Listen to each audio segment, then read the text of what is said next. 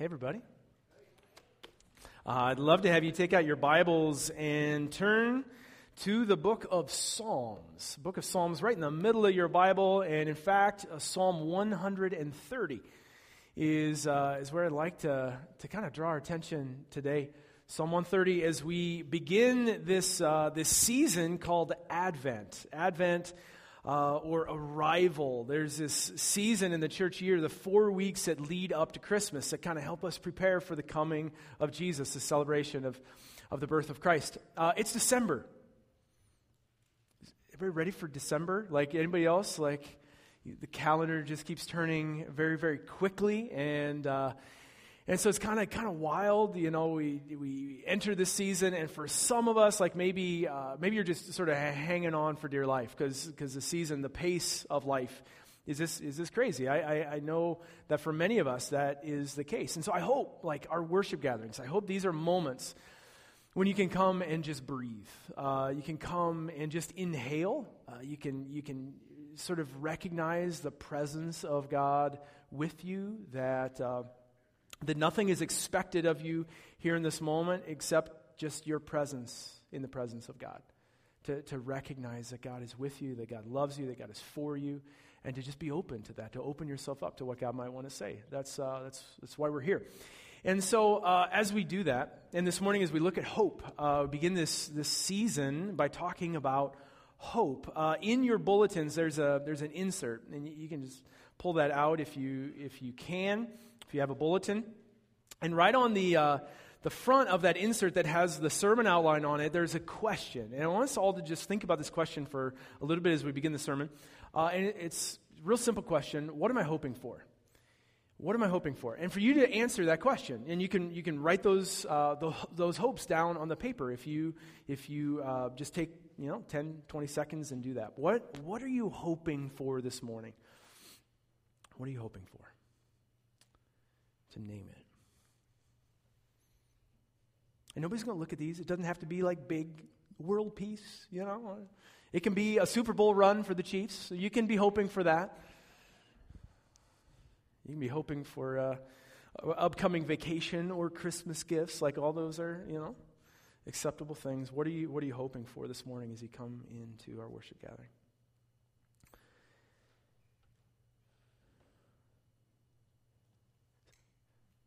So you can continue to just process that if you want to write those things down, even throughout the morning. But one of the things is I've kind of had the advantage of being able to think about this, being able to think about hope and hope in my life, how it functions, how it dysfunctions a little bit in my own life, to be able to think about how hope and the things that I, throughout my life, has put my hope in, some of them have served me well and some of them have not at all. That some of the things that I've really put a lot of hope in, it's turned out to be misplaced. That the hope in this thing, in this outcome, in this circumstance, turned out to be a really hard thing to put my hope in because it didn't come true. The things never turned out the way that I wanted them to. And so thinking about like the kinds of things that we normally put our hope, because hope is future oriented, it's looking ahead. The kinds of things that maybe we're putting our hope in that can turn out to be misplaced. For some of us, we have really grand hopes for our children. Our children are the future, right? So our children, our grandchildren, we have like incredible hopes for them, and we have dreams for them, and like the Jeremiah 29:11, the life verse, God loves you, and I have a wonderful plan for your life. This is what parents say to their kids, right? God loves you, and I have a wonderful plan. And if you would just follow this plan, this would be wonderful. Like my kids, I have a plan for them. They're going to be like concert musicians and world-renowned artists, and I have these huge hopes. And so maybe that's one of the places. Like if we're really honest, we're putting our hope in our kids, and yet what happens when our kids buckle under the pressure? Like when we put too much weight on them to live up to these hopes. What happens when they make really bad decisions? Like they just do stupid stuff, right? And then all of a sudden they're not only just dealing with their problems and the mess they've got their life into, they're dealing with the weight of our unmet hopes on their life. And it becomes crushing. Hope, in that sense, can be misplaced. Some of us, we hope for financial security. Well, like we look ahead to the future and we think, man, like when my retirement fund is like fully funded, that's going to be awesome, right? I mean, then I'll be able to really start enjoying life. And so we put our hope in that. We place our hope in those in finances. And the problem is that markets sometimes falter, don't they? Like markets, they fluctuate and sometimes even crash. Sometimes businesses fail, these investments. Sometimes it doesn't turn out well, and so hope in that can be a really unstable thing. Sometimes we put our hope in leaders, in people, political leaders. We put our hope in them or in celebrities, advocates. Sometimes we even put our hope in religious leaders, spiritual leaders, men and women of faith. And we think like, man, these people, these leaders, they're going to be the ones who are going to like lead us to the golden shore, to the far shore and lead us to a better world. And so we're putting our hope in this person. And yet then the problem is that we come to find out that these people they're people. And that's the problem. They're a lot like us. They're flawed. They're broken. And all of a sudden, like we've put our hope in this person and then the scandal breaks. Right? The tapes come out. The emails are exposed. And now what do we do? Because our hope was in this person, and it turned out to be misplaced. There's an old Hindu proverb that says there's no disease like hope. How's that for like a depressing way to start the Advent season? There's no disease like hope, but there's some truth to that, isn't it? Because it's like when our hope that is so powerful, hope is such an essential thing to life.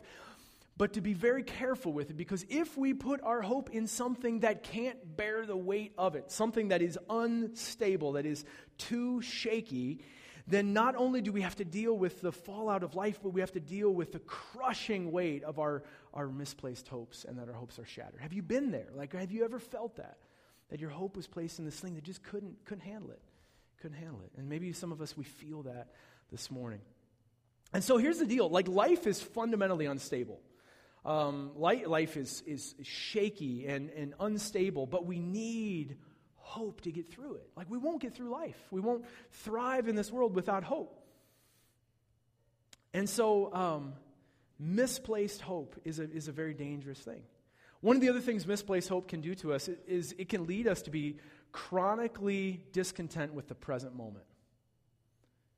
Right? I mean, have you ever felt that in yourself? Like you're just chronically discontent in the present moment because you're waiting for something else to happen in the future. I talked to somebody after first service who said they have this little thing written on the tank of their motorcycle. I'll let you guess who that is from first service. On the tank of their motorcycle, and I'll just I didn't write it down, but don't wait for the perfect day, or you may very well miss the perfect day.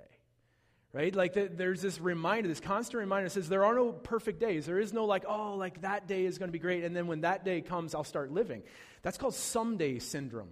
And some of us, like maybe we suffer from that. We become chronically discontent in the present moment, and we look to the future and we say, like, then someday I'll be able to really start living. I mean, this is what Jesus talks about too in Matthew 4. Like when Jesus says, hey, be aware that there are two things that can choke out the life of God inside of you. He says there are two things. One is the worries of this life, so just being frantically worried about life, things you can't control. But the second one is the deceitfulness of wealth. That they can grow up like weeds and they choke out the life of God inside of us, this good and abundant and true life that God wants us to live. And so the deceitfulness of wealth can do this. And the deceitfulness of wealth, it feeds into the someday syndrome. Like someday when I make more money, like then we're really going to start living. Like then we're going to enjoy life. Someday when our house is paid for, right? Like when the mortgage is paid and we're debt-free, then I'll be able to enjoy life, and then we'll be happy. Someday when we have a bigger house, like someday when we have better stuff, someday when the kids are just a little bit older. Like then, like we'll be able to kind of enjoy a relationship with them. Someday when we retire and life just turns into this flow of peace and tranquility, and we get to do nothing except the things we want to do with our time. Like, right? We live for this retirement, this golden age of retirement. How does that work out? It doesn't. I know you all. You're busier than you were when you were working 40 or 50 hours a week, right? And so, but sometimes we can live for someday, and then that someday doesn't happen the way we think. Someday when things slow down, right? Then we'll enjoy life. Carmen and I have this phrase that we started repeating to each other as a way of keeping us from someday. Because I know it's my tendencies. Both of us. We kind of have similar personalities, and we tend to next thing. Let's just get on to the next thing. And so this little phrase that we've been saying to each other just over the last few months is this. These are the best days.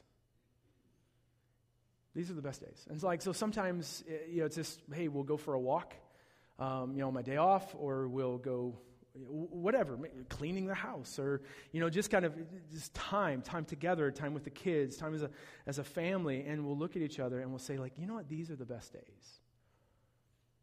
And it's just the awareness that says, life is happening here and now. It's happening right now. It doesn't mean we're not planning for the future. It doesn't mean we're not praying about the future. But it means that if we want to experience God's goodness and presence, it's going to happen now. That's why the Bible again and again says, today, if you hear God's voice. So there's this misplaced hope. It can lead us to the someday syndrome, where we can wake up someday and realize that someday never came. And we've missed out on so many of the best days. So the Bible gives us wisdom. If we want to have hope, the kind of hope that can actually feed us and can lead us to the full kind of life that Jesus wants for us, the Bible gives us incredible wisdom on how to do that. And so I want to look at two words in the Old Testament. They're two Hebrew words that are translated hope. And just if you go back one slide to the Bible Project. How many of you are familiar with the Bible Project? Show of hands. Tim Mackey, Bible Project, absolutely phenomenal resources. I cannot recommend this enough. The Bible Project, and maybe you've seen the videos and you're not even aware of it, but some of what we're going to talk about over the next 4 weeks comes from the Bible Project, kind of using some of their materials. And so what we're going to do is sometime this next week, probably in the E-Connections, we'll send out links to these videos on these words of Advent, hope and joy and peace and love, so that it'll kind of work as a reminder of the things we've talked about on Sunday morning. But the Bible Project's mission is to show how the whole Bible is a unified story that leads to Jesus. That sounds pretty good, doesn't it? So great resources, so you can check those out coming this week. But two words in the Old Testament that are translated wait. And need your help here. The first one is yachal. Can you do that? Yachal. Go ahead. You can be brave. Ready? Yachal. Very good. Yes, I heard that down here. That's wonderful. And it translation is to wait. How many of you are excited about that? What does hope mean? Waiting. That's what hope is. This is one of the most popular words in the Old Testament for hope is to wait. And the other one is kavah. Kavah. Everybody say kavah. And it's also translated to wait, but it's a little bit different. It's to wait with expectation. There's this intense feeling of expectation. And sometimes it can mean to stretch. So to wait. Both of the most prominent words in the Old Testament that are translated hope mean to wait. So let's take a look at Psalm 130. Out of the depths I cry to you, Lord. Lord, hear my voice. Let your ear be attentive to my cry for mercy. If you, Lord, kept a record of sins, Lord, who could stand? But with you there is forgiveness, so that we can with reverence serve you. Here it is, verse 5. I wait, I kavah for the Lord. My whole being kavah. And in his word I put my yachal, my hope. I wait for the Lord more than watchmen wait for the morning. More than watchmen wait for the morning. I wait for you, Lord. So waiting and hope are synonymous. They're actually used interchangeably. And so in this way, hope, biblical hope, right? To wait, we could say it this way, is to wait with expectation. To wait with anticipation. It's not a passive waiting. It's not saying I'm just going to sit here and do nothing and wait for God to somehow work all this out. But it is a waiting, a partnership with God because there's expectation. We understand that it's not all up to us. And so hope actually has two opposites. Isn't that interesting? Hope has two opposites. The first one is hopelessness, right? You give up hopelessness. We get that. That's the opposite of hope. You lose all hope. You have nothing to move you forward. So that's one of the opposites of hope. But the other opposite of hope is impatience. Ooh, impatience. Do you know the times in my life when I've been most foolish is when I've been most impatient? Fools rush in, right? When it's like, it's got to be now. It's got to be my way. It's got to be now. It's got to happen right here, right now. And I rush things. And those are the moments I look back at my life and I say, I wish I could do that over again.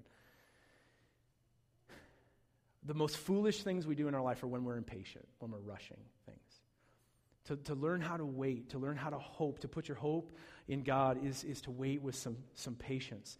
But there's a sense of eager anticipation. One of the things I love about the way the church year functions is the church year begins with Advent. It doesn't start with the birth of Jesus. It starts with 4 weeks that lead up to the birth of Jesus. So you don't start with woo, Jesus is here, Emmanuel, little baby Jesus. You actually start by entering into the longing, the expectation that something is going to happen. There's this sense that I'm not quite sure exactly what is going to happen, but I can feel it. There's this visceral sense of kavah, right?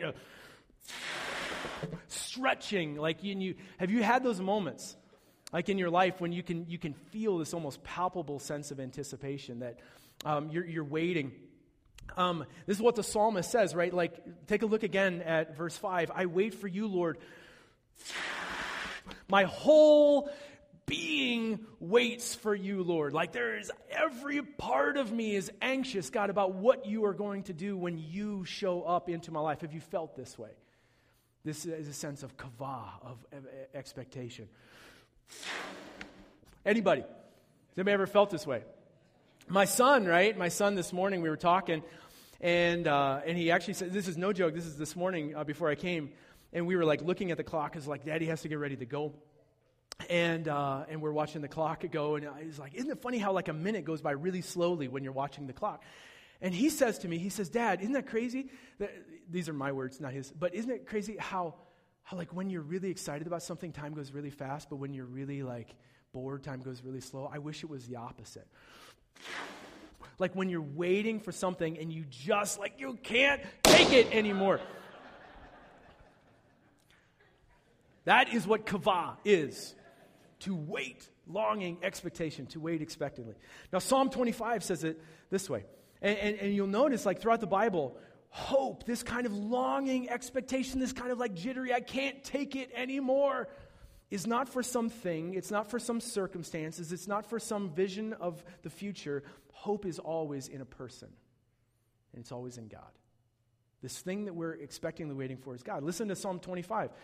Guide me to your truth and teach me, for you are God, my Savior, and my hope is in you all day long. My hope, God, is in you. I am expecting you. May integrity and uprightness protect me, because my hope, Lord, is in you. And this is what makes hope different from optimism. Because optimism is just choosing to see how things could work out for the best. Okay, it's not ideal right now, but I'm going to choose to see that the glass is half full, and I'm going to choose to see how things could work out for the best, how the circumstances could be arranged to actually be a good thing. But hope, biblical hope, it doesn't have anything to do with the circumstances changing. Psalm 130 that we read, right? God, hear my cry for help. I'm in the pit. I'm in trouble. God, I need you. I need you. I need your presence with me. My hope is in you. This is what biblical hope is. It's not in saying my circumstances are going to change. Because if we're honest, our circumstances may not change. They might not.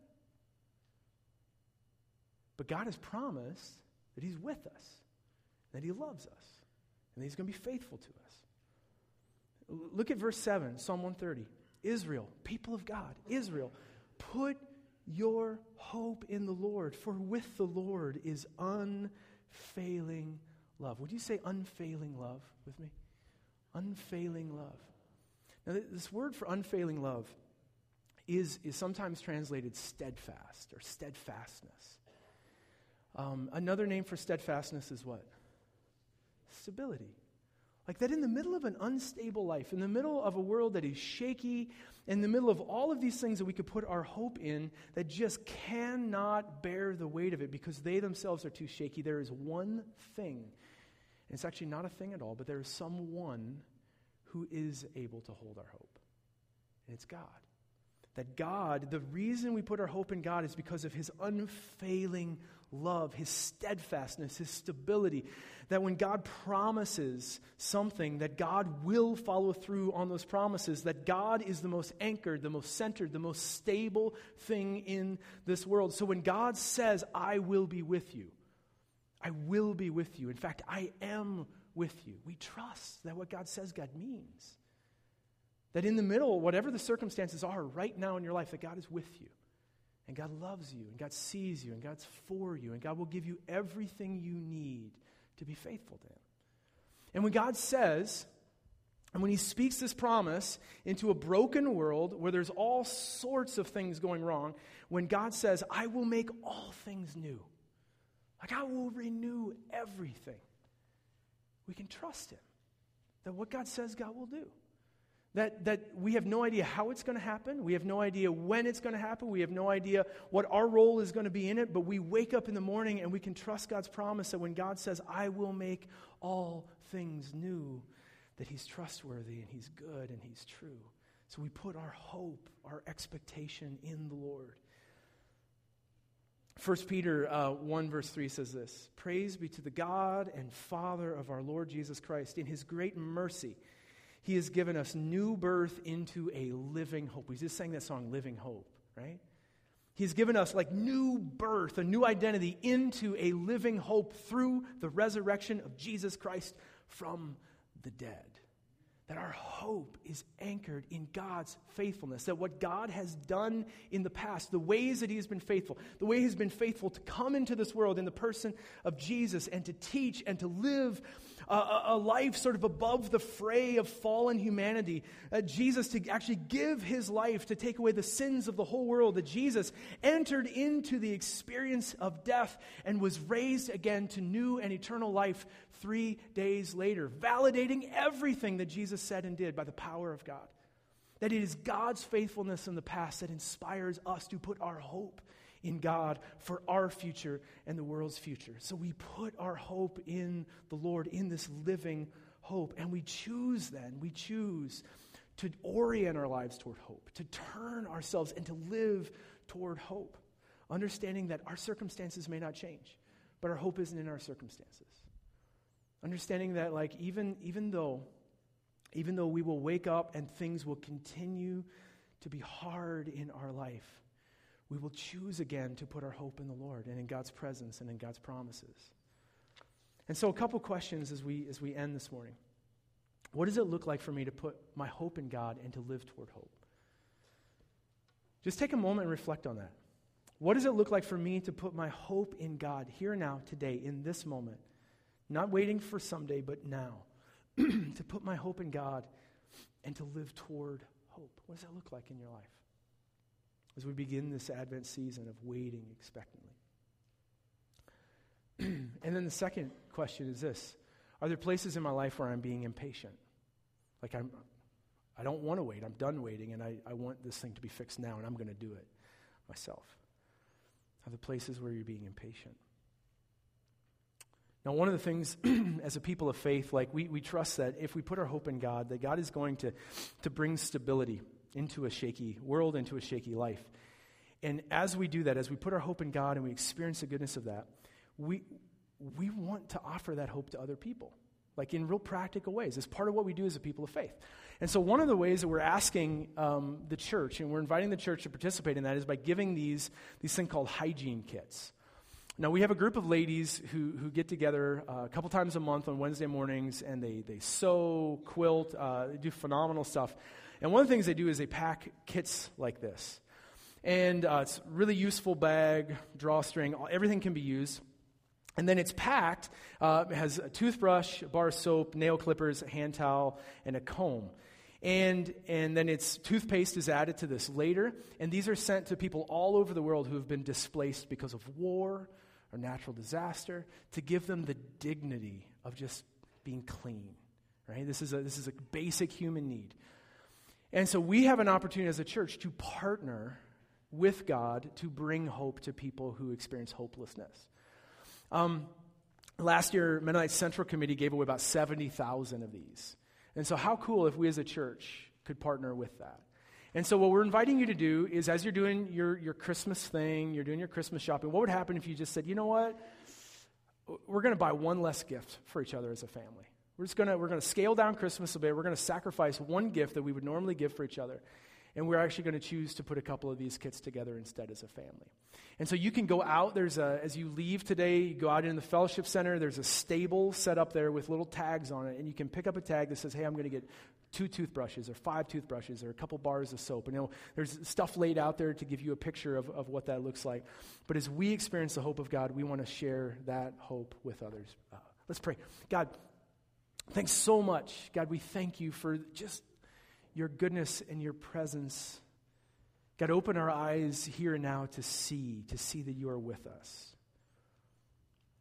And God, I just acknowledge the way that I am incredibly inspired, God, these people, by my spiritual family, who are living through really hard circumstances and are choosing hope. God, thank you. God, would you bless us with an awareness of your love today? God, we wait for it. We wait expectantly for it. God, more than watchmen wait for the morning. God, we wait for you. God, reveal yourself. Make yourself known now, here in our lives, God. God, we ask that as you show up, as you give us a picture of the goodness of who you are, God, that you would inspire us. You would inspire us to live toward hope, toward you. You would inspire us to share hope with the people around us, God, right in our families, our coworkers, our friends. And God, through these relief kits or other ways around the world, God, inspire us toward hope, to live toward it. I pray this in Jesus' name.